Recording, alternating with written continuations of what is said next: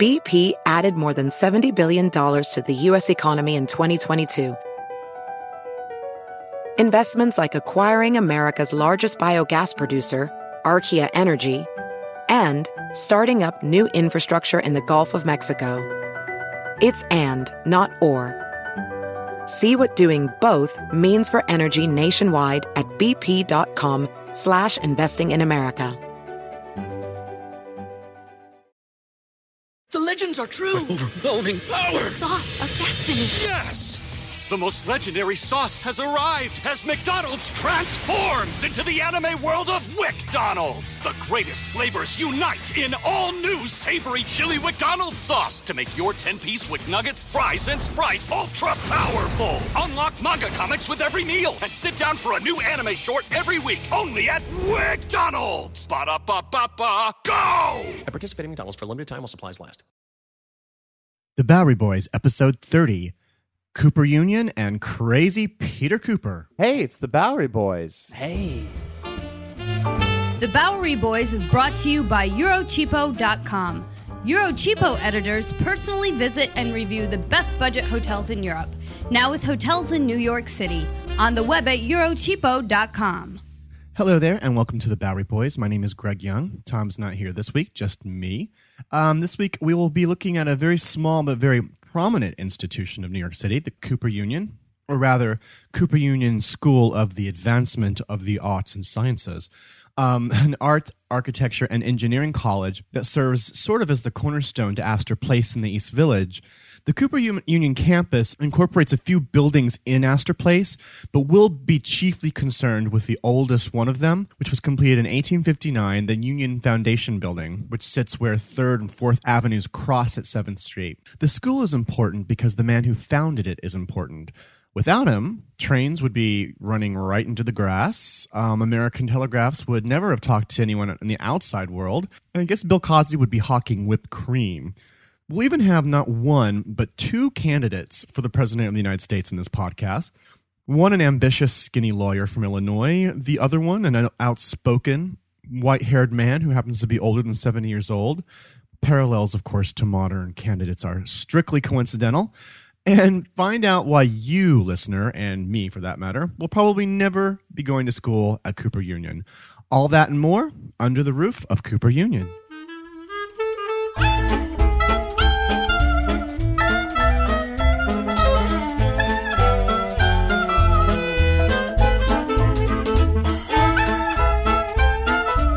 Well, the story naturally starts here with the founder of Cooper Union, Peter Cooper, one of America's earliest industrialists, and really like the kind of guy they broke the mold for long ago.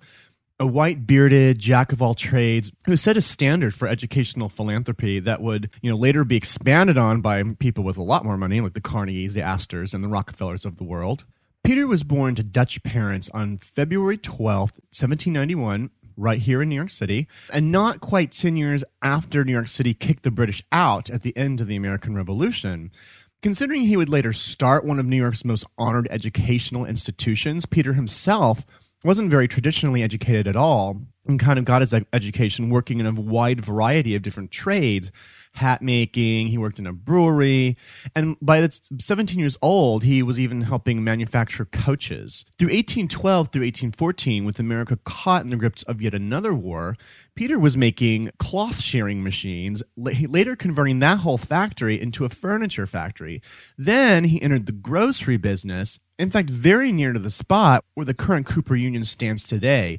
Then later, he would make a huge sum of his eventual fortune from a glue factory, using a glue-making process that he himself patented in a small town called Kips Bay, which, of course, is the Manhattan neighborhood of Kips Bay.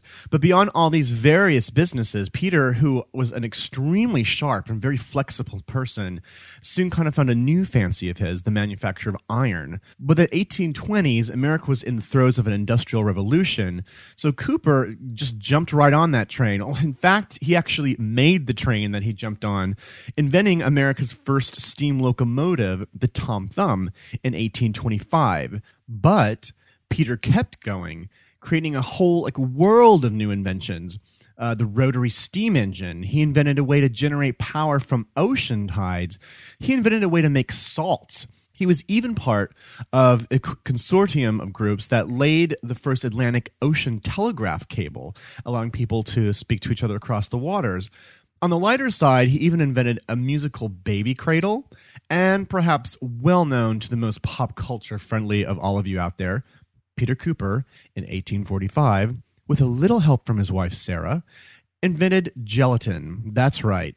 Next time you see one of those stupid, giggling Jell-O commercials, think Peter Cooper and thank him, I guess. I just have to take a moment to kind of pause and reflect at this point because it's just so hard to imagine one man doing all this. Up until this time, only Ben Franklin could even be considered this prolific. A man of such resources as this could have just holed himself up into a room and continued to make just devices throughout his whole life without speaking to a single person. However, in 1853, now 62 years old, Peter decided to impart an institution upon New York that would foster and develop skills of others like him. He called it the Union and would not only have like night courses for all adults in what they would call the applied sciences, but they would even have day classes for women. In fact, the very basis of the Union would be no discrimination based on gender and race. A far-reaching concept, even in New York at that time. And then that's not all. All the education was free. In fact, tuition is still free today. All students who are accepted into the Cooper Union receive a full-ride scholarship. However, I'll explain in a minute why you probably shouldn't just get up right now and run to your computer and fill out an application and send it in. When it came time for the construction of the main building on 7th Street, Peter Cooper, being Peter Cooper, would naturally be all up in this building-making process of the Union and, no surprise, would invent a revolutionary new process along the way.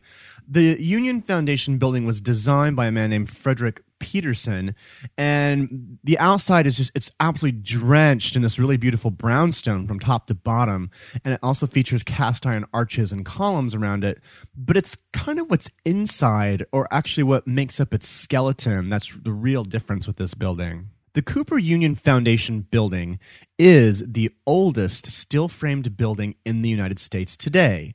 Oh, did I mention, by the way, also that Peter Cooper also made rails for railroad tracks, which he produced in a foundry that he owned in Trenton, New Jersey?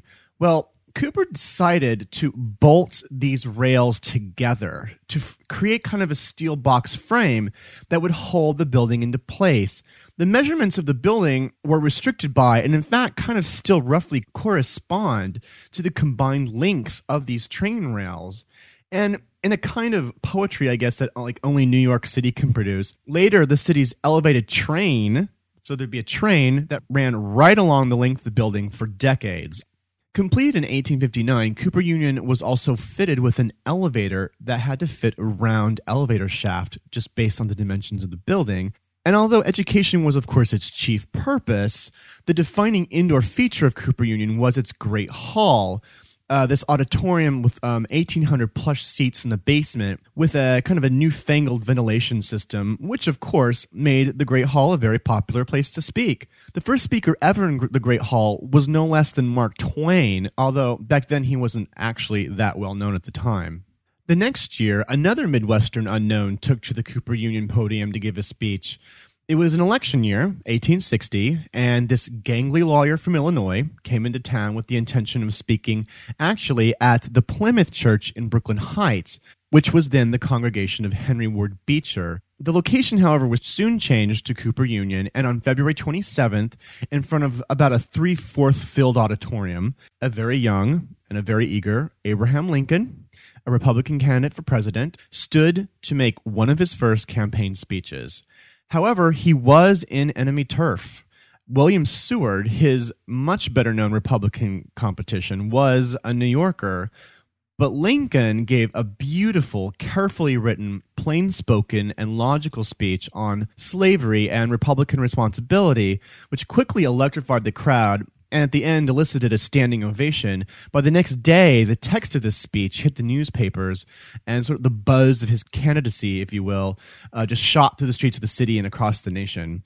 Throughout the years, the Great Hall of Cooper Union would host many great, powerful, important speakers, including basically every president from Ulysses S. Grant to Woodrow Wilson.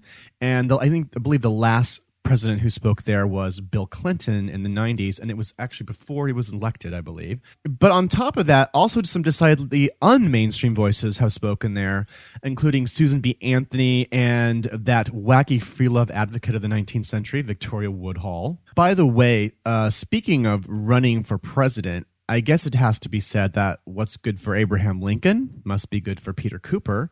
So 11 years after Lincoln's assassination, at age 85, a man born when George Washington was president, Peter Cooper, yes, he tries his own run for the White House on the Greenback Party ticket. John McCain's a spring chicken compared to this guy. See, of course Cooper didn't win the White House, of course. However, his only son, Edward Cooper, did eventually become the mayor of New York City, as would the husband of his only daughter, Abram Hewitt. Abram, if you remember from last week's Brooklyn Bridge podcast, was pretty instrumental in getting some political support early on for the building of the bridge and making it happen. Peter eventually died of pneumonia at age 92, but luckily old Pete is still around us all over here in Manhattan. Just behind the Foundation building is a little square that they call Cooper Square, a tiny little sliver of a park that actually has a statue of Peter Cooper in it, and by no less than Augustus St. Gaudens, the go-to Beaux Arts sculptor. Up the street a bit stands the beautiful old Cooper Station Post Office, which was built in 1837. Just east and slightly north of there is Peter Cooper Village, which is a huge cluster of enclosed residential buildings that huddle next to that other huge cluster of residential buildings, Stuyvesant Town. Yes, listeners, you knew that you could not get through a podcast without me mentioning the name Stuyvesant. But most well-known, perhaps, is a museum on the Upper East Side that is solely devoted to the appreciation of design. It was founded in 1897 by Peter Cooper's 3 granddaughters, as well as the daughters of Abram Hewitt, and thus the name, the Cooper Hewitt National Design Museum. A museum that I'm sorry, it's so amazing, it's so fabulous that its current location is literally in the former home of Andrew Carnegie. Since 1967, it's been part of the Smithsonian Institute. And I imagine, had Peter Cooper been alive to see it, he probably would have just walked through the hallways and said, yeah, I could have done that. Yeah, that. Yeah, I could have done that too. Yeah, that one. And by the way, to prospective applicants of the Cooper Union College, you just have to be really, really, really talented in arts and engineering and architecture and all the things that they offer. According to the website, of the 2,600 applicants that they had last year, only 275 of them were accepted. That's about like a 10% acceptance rate total, with some of the individual colleges like the architecture school having an even tighter acceptance policy. But it has produced some of the biggest names in art and design, including Lee Krasner and Daniel Libeskind and Milton Glaser. I mean, the list actually kind of goes on for quite a while, but I mean, I guess I personally will never be on it. Maybe one of you out there will, but that free tuition does sound good, doesn't it? Anyway, thank you very much for listening to our little tale of Peter Cooper. I've been dying to get to this one for a while. Please visit our website at BoweryBoysPodcast.com. We'll be updating it with some sort of like ancillary material to what we've been talking about and just other goodies and everything. Thanks a lot for listening, and have a great New York week, whether you live here or not.